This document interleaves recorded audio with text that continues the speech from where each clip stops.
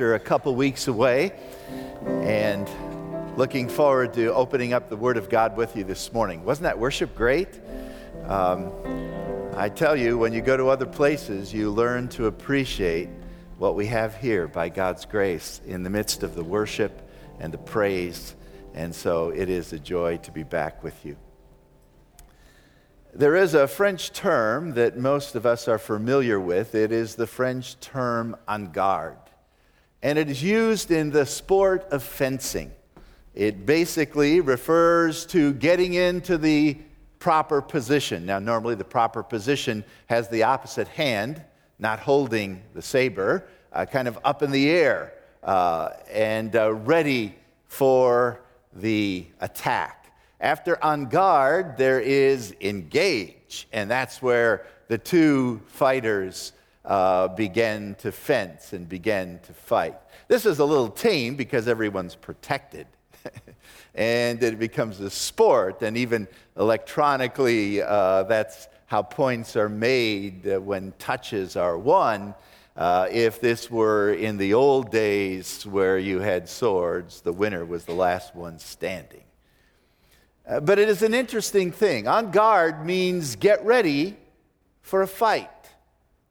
It has the idea that you are about to engage with a foe, that there are enemies around you who want to slay you.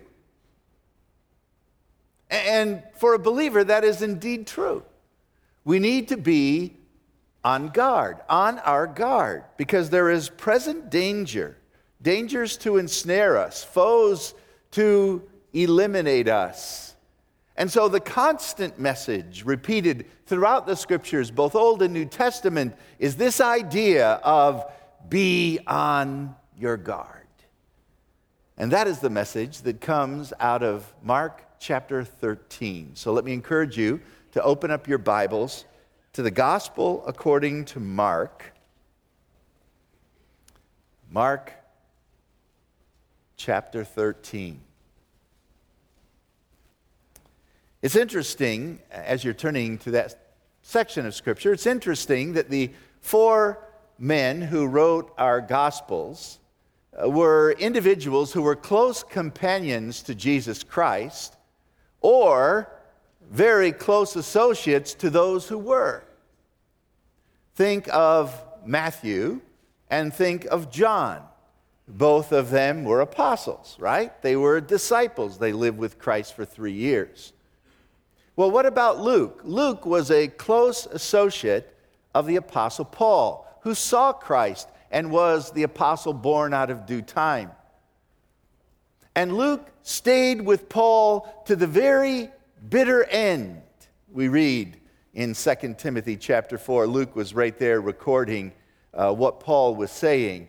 And so in Luke's gospel, he did a lot of research, but had a lot of firsthand information even from the apostle Paul. What about Mark?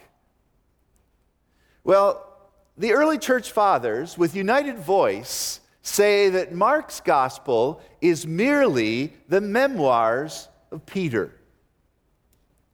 And as Luke stayed with Paul to the bitter end, so history tells us that Mark was right with Peter to the bitter end and wrote down what Peter told him about his own interactions with the Lord Jesus Christ.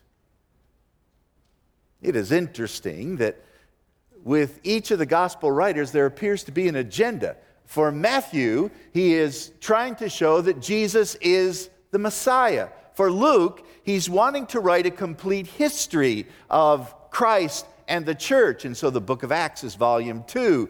His gospel is volume 1. With John, he wants to show that Jesus is divine, the Son of God. But Mark appears to have no particular agenda except to simply talk about Jesus. Shortest gospel, simplest gospel in some sense, and the gospel that simply tells us who Jesus Christ is. And so when we study our way through Mark, as we have been doing, we are seeing simply Jesus. And I love that about the Gospel of Mark. But now we come to something that is not so simple. It is regarded as the most difficult chapter in all the Gospel of Mark. One theologian said this is an exegetical minefield. Matthew chapter 13. Someone else has said, no scholar has yet surfaced who can untie the knotty problems of the Olivet Discourse of Mark chapter 13. And another would say, you're a fool if you think you can explain Mark chapter 13. So let me explain it. No, to be honest with you, this is indeed one of the most difficult portions of Scripture. But I think there is a key. If I could just give it to you at the outset, perhaps it will be helpful. And this is true with many of the prophecies of the Old Testament and the fulfillment of those prophecies sometimes in both Old and New Testament. Prophecy has multiple fulfillments, almost installments until a final fulfillment is realized in the end of the age. Robert Martin says this about Mark 13. There are at least two focal points of this particular prophecy and vision. The ultimate is the coming of the Son of Man, mentioned in verse 26. The earlier is the destruction of Jerusalem as a harbinger of that eventual end. This double perspective often offers for us the best way to navigate through the tricky waters of Mark 13. Any photographer will know if you are taking pictures of a mountain range, it's difficult to have different mountain peaks in focus at the same time. And when you're looking at those peaks through the lens of a camera, they all appear to be rather similar and rather close. But if you were actually to walk up those peaks and then to the next peak, you might find out that there are miles apart from one peak to another. What look close together, two mountain peaks, are in reality separated by miles when you get up close. The prophecies of the Old Testament sometimes are mentioned, several of them, in the scope of a few verses. But when you get into those prophecies and you live those prophecies, you find out that there may be years between the mountain peaks of each prophecy. And so it's difficult to put it all in focus at the same time. We see this is true with the coming of the Messiah and the coming of his kingdom. The disciples thought the kingdom was going to happen right now. The prophecies in the Old Testament seem to put it together, like it's going to happen immediately. Messiah comes, kingdom comes. But they forget that these two mountain peaks are separated by years. And so I think that's the best perspective that we can have when we come to this wonderful portion of Scripture. Now, let's begin reading in verse 1. We won't be able to get through the entire chapter this morning, but we began reading with verse 1. Jesus was leaving the temple. And as he was leaving, remember what he did in the temple? He cleansed the temple. He rebuked those who were leading worship in the temple. When he cleansed the temple, he was overturning tables and he was really making a mess of the place. And now he's leaving the temple. And the scripture tells us that one of his disciples said to him, "Look, teacher, what massive stones, what a magnificent building here." I almost think this is small talk. I almost think that they didn't know what else to say. It was an awkward moment. Jesus is leaving the temple. It didn't go so well. And what do you do when you're in an awkward moment? You sometimes say things that don't make a lot of sense. And so they're leaving the temple, and a disciple says, "Well, at least it's a pretty impressive place." And Jesus says something that stuns them, verse 2. "Do you see all these great buildings? Not one stone here will be left on another. Everyone will be torn down. Every stone torn down. Verse 3 tells us, as Jesus was sitting on the Mount of Olives opposite the temple, Peter, James, and John, and Andrew. Usually it's just Peter, James, and John, but now Andrew is mentioned. These are the first 4 disciples that were called. They are the cream of the crop. They're 2 sets of brothers that were involved in the most strategic ministries of all the apostles.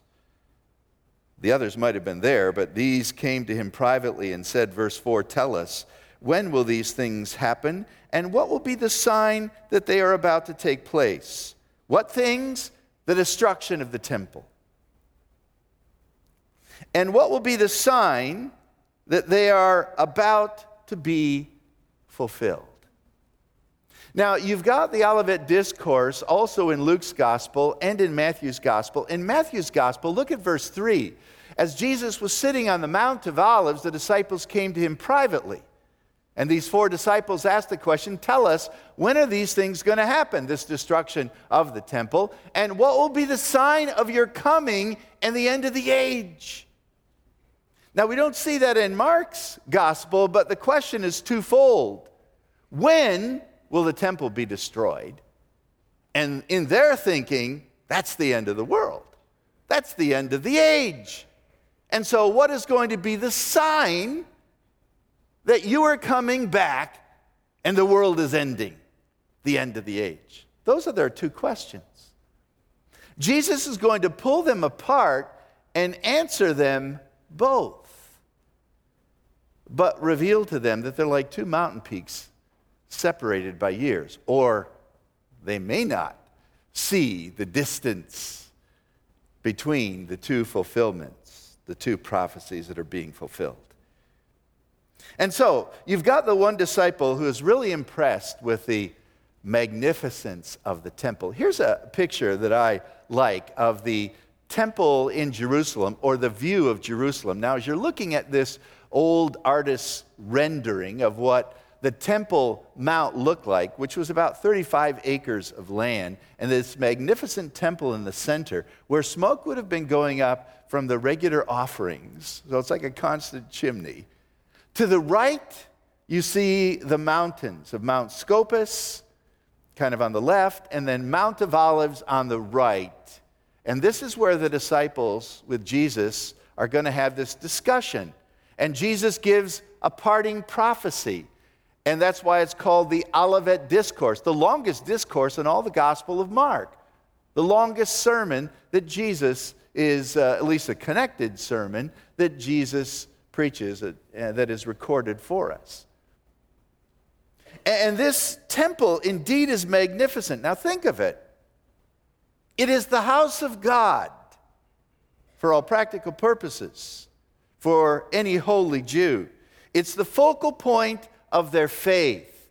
It is the visible location of the presence of God, although nothing can contain God in totality.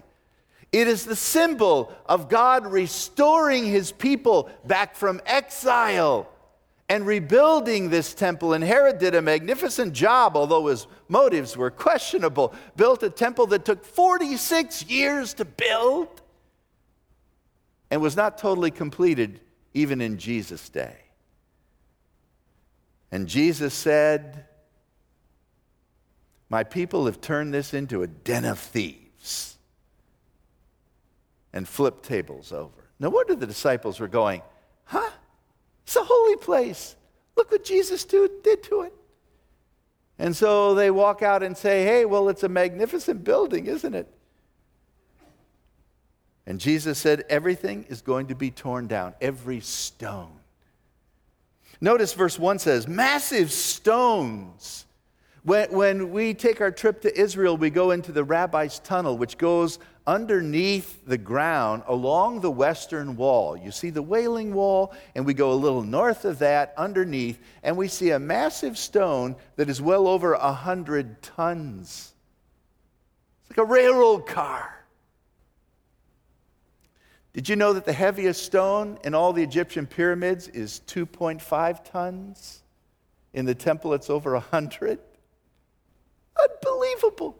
And the stones above it were massive. And it indeed was magnificent. Listen to how Josephus describes the temple. He says, the outward face of the temple lacked nothing to impress the eyes of man, for it was covered with plates of gold. And when the sun at first rising reflected its fiery splendor on the temple, all who dared look at it had to turn away as if they were looking at the sun itself. The temple appeared to travelers when at a distance like a mountain covered with snow, because where there wasn't gold, there was a magnificent white stone. Here's another picture that just gives you another view of the temple itself. Now we're looking from the west side toward the temple, and the Mount of Olives is in the background. And then this final picture is actually a picture of a model that might give you some idea of the vantage point of someone on the Mount of Olives. You're looking to the west, and you're looking a little bit to the north. You see, when they were leaving the temple, Jesus said, you think this place is magnificent? Every stone is going to be torn down. And then they walked for about, 10 minutes, down the Kidron Valley, up the mountain, had a seat. And that's where the discourse begins in verse 3. In stunned silence, the disciples were walking, thinking to themselves, what in the world is going on? And by the way, Jesus gets in trouble later on in the week for making this prediction that the temple is going to be destroyed. And when they abuse him, and when he's placed on trial, these words they bring back to accuse and ultimately convict him. So here we are, and Jesus gives us an answer to both of these questions. When is this going to happen to the temple? And what are the signs that lead to your coming and the end of the age? Those are the two questions that are being asked, and these are the two questions that are being answered. And that's the easy part. Look at verse 5. In answering question number 1, Jesus says, you need to be aware of deception. Don't be deceived. Watch out that no one deceives you. Many will come in my name, claiming I am he, and they will deceive many.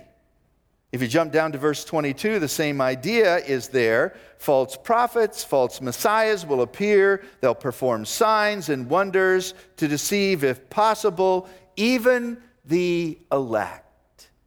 And since there was natural fervor with this expectation of a coming Messiah, there were many false prophets who rose up and claimed to be the one that the prophets predicted. And Jesus said, don't be deceived. By the way, this is wise counsel for us today. Not everyone who names the name Jesus follows the Scriptures. We've got to be on our guard. We've got to be aware of this. Don't be deceived. How can you keep from being deceived? Know the truth of Scripture. And compare whatever is said from any pulpit, in any message, on any television program, in any book. Compare what is being said with the Scriptures. Be students of the Word. Know the truth so well that you can smell an error anytime you're confronted with it. I don't think you need to study all the errors. There are too many to study.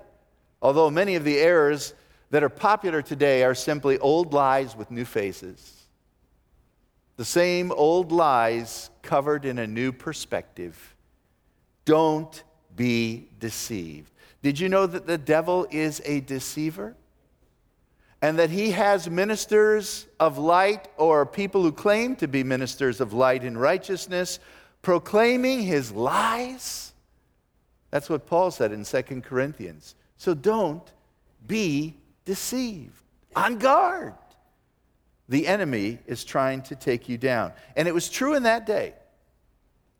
And from the time Jesus gave this message, which would have been, 32 AD, until Jerusalem is going to be destroyed, the decades that follow, many false deceivers came. There's a second thing that he mentions in his sermon, and we'll call this just generally difficulties. For in verse 7 he says, when you hear of wars and rumors of wars, don't be alarmed. Such things must happen, but the end is still to come. Now, Jesus is separating the destruction of the temple itself with the final end. They brought them all together. They thought they would happen at the same time. Jesus said, no, the end is not yet. The end hasn't come. But what you are going to have are wars and rumors of wars. And don't be alarmed thinking that this is indeed the end. Remember, they were living in the time of the Pax Romana, the great peace that Rome had accomplished.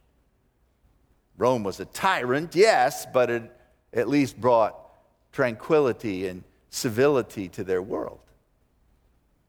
But wars and rumors of wars would soon come and pull the place apart. There would be political conflicts. It's interesting, isn't it, that human civilization has not been free of war for any long period of time. Will Durant, the well-known historian, has a famous quote in which he said, and this is mentioned in the Lessons of History, which was written in 1968, or at least published in 1968. He said, in the last 3,421 years of recorded history, only 268 years have seen no war. Now, maybe in our little town, there isn't a war, but is war going on in the world? Are we engaged in war as a country? Have we been since 1968? Yeah, war seems to be a constant, and rumors of wars. These are the kind of things that are going to happen because Jesus said in his sermon, this is the beginning of the end. This isn't the end, it's just the beginning. Verse 8, nation will rise against nation, kingdom against kingdom. There will be earthquakes in various places, famines. These are the beginning of the birth pangs. This is just the start of labor. It's not the end. It's the beginning of the end. By the way, it is interesting to note that 5 major earthquakes took place from the time that Jesus spoke this sermon until Jerusalem was destroyed. There was a major earthquake on the island of Crete.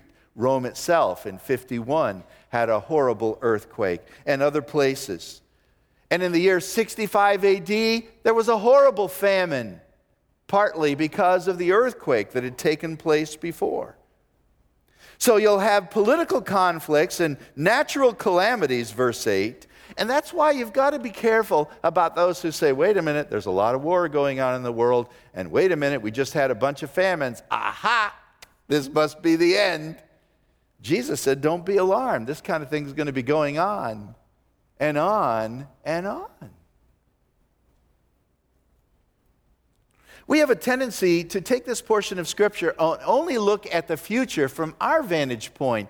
But you have to understand that as he was talking to these disciples, he was mentioning something that they were going to experience, or at least people with them would experience in just a few decades. So he talks about these difficulties that they're going to be facing. So verse 9, he says, you need to be on guard. There it is. And that word is going to be mentioned again in verse 23, which kind of ends this literary unit of thought. This ends this theme of discussion. It's an inclusio, it's bookends. It starts with this, be on your guard, don't be deceived. And he ends in verse 23, this section of thought, be on your guard. Now, to go on with difficulties, look at verse 9. Be on your guard. You'll be handed over to local councils. You'll be flogged in the synagogues. On account of me, you'll stand before governors and kings as witnesses to them. And by the way, this is exactly what happened to the apostles, right? Read the book of Acts as Paul stands before King Agrippa because of the name of Christ. And so they were flogged in places that should have been areas of protection, their own places of worship. And they were brought before kings and governmental authorities. Verse 10, and the gospel must first be preached to all nations. That is often a confusing text of Scripture, but read it in its context.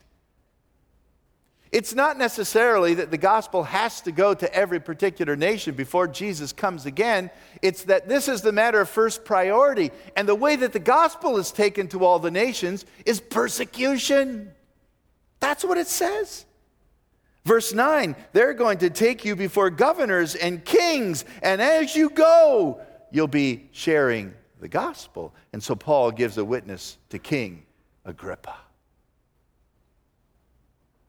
One of our own, Will Wagner, who is a lawyer, shared the story of where there was a court case in Sweden, I think it was, where a pastor in a little bitty town was being attacked for preaching the gospel. He said something the government didn't like, and they were going to throw him in prison. Well, it turned into a lawsuit. It went before their Supreme Court. Will was called in, and the juror said, well, before we can accuse this guy, we've got to listen to a sermon, and they played it on public television. And in the end, he was vindicated. He was persecuted but vindicated, and what happened to the gospel? It was taken by their own public television to every home in the nation. That's verse 10. What you and I understand is that persecution results in proclamation. What you and I need to understand is that the difficult times that we face, whether it's persecution by officials or difficulties in our own life, these are opportunities to take the gospel in a powerful way to those who've never heard, to those that we otherwise would never have an audience with. And so persecution, indeed, the blood of the martyr is the seed of the church. And the more you put the church down, the more it grows. And that's what it's talking about here. Look at verse 11. Whenever you are arrested and brought to trial, don't worry before about what you're going to say. Just whatever you need to say will be given to you. What you need to say will be given to you at that time. It's not you speaking, it's the Holy Spirit. This is a favorite verse for pastors. Don't worry about what you're going to preach on Sunday. Don't study. Just get up there and the Spirit will give you something to say. I dare say that's taken out of context. But you go from official persecution to very personal persecution. Look at verse 12. Brother will betray brother to death, father his child, children will rebel against their parents. By the way, this was happening to the disciples in the years following this sermon of Jesus, all the way up to the destruction of the city of Jerusalem. Everyone, verse 13, will hate you because of me. What does that mean? The Jews say there is only one God. The Romans say Caesar is God. The Christians were saying Jesus is God. And the Romans and the Jews hated it. And persecution became fierce. And that's what Peter writes about in his epistles. The fiery trial which is to test you, as though some strange thing is happening to you, might even be connected to the fire of Rome that was blamed on Christians. And the one who endures to the end will be saved. That's not saying that if you somehow be faithful, you'll earn your salvation. In fact, there's another application to it we'll see at another time. The difficulties are intense. And God wants us to be faithful in the midst of persecution. Now, notice the third thing. You've got the destruction, the actual destruction of the city of Jerusalem and of the temple. Verse 14, when you see the abomination that causes desolation standing where it does not belong, let the reader understand. By the way, that probably shouldn't be in red. You know, the words of Christ are often in red. I don't think Jesus said, let the reader understand. That's probably an addition that Mark put in as he was recording the sermon of Christ. Let the reader understand. Let those who are in Judea flee to the mountains, a specific place. Let those on the housetop go down. Don't go back and enter the house or take anything. Let the one in the field, don't go back and get your cloak. How dreadful it will be for pregnant women and nursing mothers. Pray that it's not wintertime, verse 18, because those will be days of great distress, unequaled from the beginning when God created the world until now, 32 AD, and never to be equaled again. You say, I think that's speaking about the great tribulation in the future. I do too. But I also think it's speaking about the persecution that they were actually going to endure at that very moment. Because the prophecies, the mountain peaks now seem to overlap. And much Old Testament prophecy has two perspectives to it. If the Lord did not cut short those days, verse 20, not even the elect could survive. Verse 21, if they say, look, here's the Messiah, don't believe it. Verse 22, false messiahs will come. So, verse 23, be on your guard. In 70 AD, Jerusalem was destroyed by the Romans. Here's an artist's rendering of what happened, and it was a time of unequaled persecution and destruction. The abomination of desolation that is mentioned in verse 14 seems to be a shift to speak about this actual event. The phrase comes from the book of Daniel, chapter 12, and the first abomination of desolation took place when Antiochus Epiphanes IV actually set a pagan god Zeus on the altar in Jerusalem. And part of that was all part of the Maccabean revolt. Daniel predicted it hundreds of years before it happened. But now it's predicted to happen again. And it happened in 70 AD. Titus, the general, came in with his armies. He said at first, don't burn down Jerusalem, but someone set a fire that gutted the temple. And then after that, Titus said, raise the whole city. And every stone was pulled apart from another one because the soldiers were trying to get the gold off the building. And when you take a trip to Israel, you walk among stones and rubble that was brought down in 70 AD. If you go to Rome, on the Arch of Titus, you'll see this relief of Roman soldiers carrying away what? The holy lampstand, the golden candlestick from Jerusalem, because they had razed the temple, which is what was predicted. And that's why you could say not even a generation is going to pass before some of this is going to be fulfilled. And so he answers what's going to happen in the first question, in the first part of this chapter, with the destruction of Jerusalem itself. The Jews defiled the city. The Romans destroyed the city. And Jesus, at this point in time, departed from the city, leaving it desolate because they turned away from him. So what does this all mean for us? Well, that one verse that we kind of end with today is verse 23, be on your guard. Because the same deceivers are around us today, and the same difficulties we will face today. And although we're not talking about the destruction of Jerusalem itself, there is going to be destruction, especially when we see in the future the great tribulation that is going to take place. And I don't know whether the system that we enjoy in America and the peace and tranquility that we've had for years is going to last a whole lot longer. I hope it does. I have some hope, but who knows? But the point that Jesus doesn't make in answering these questions is, here's the date, here's exactly when it's going to happen. In fact, he's going to say later on in chapter 13, no one knows exactly when all of this is going to happen. That is the second part of the prophecy, the second answer to the second question. But the point is this: be faithful and true. True faith, in no way, shape, or form, is going to save you and I from difficult times. So be on your guard. God is looking for faithfulness. So let's be faithful.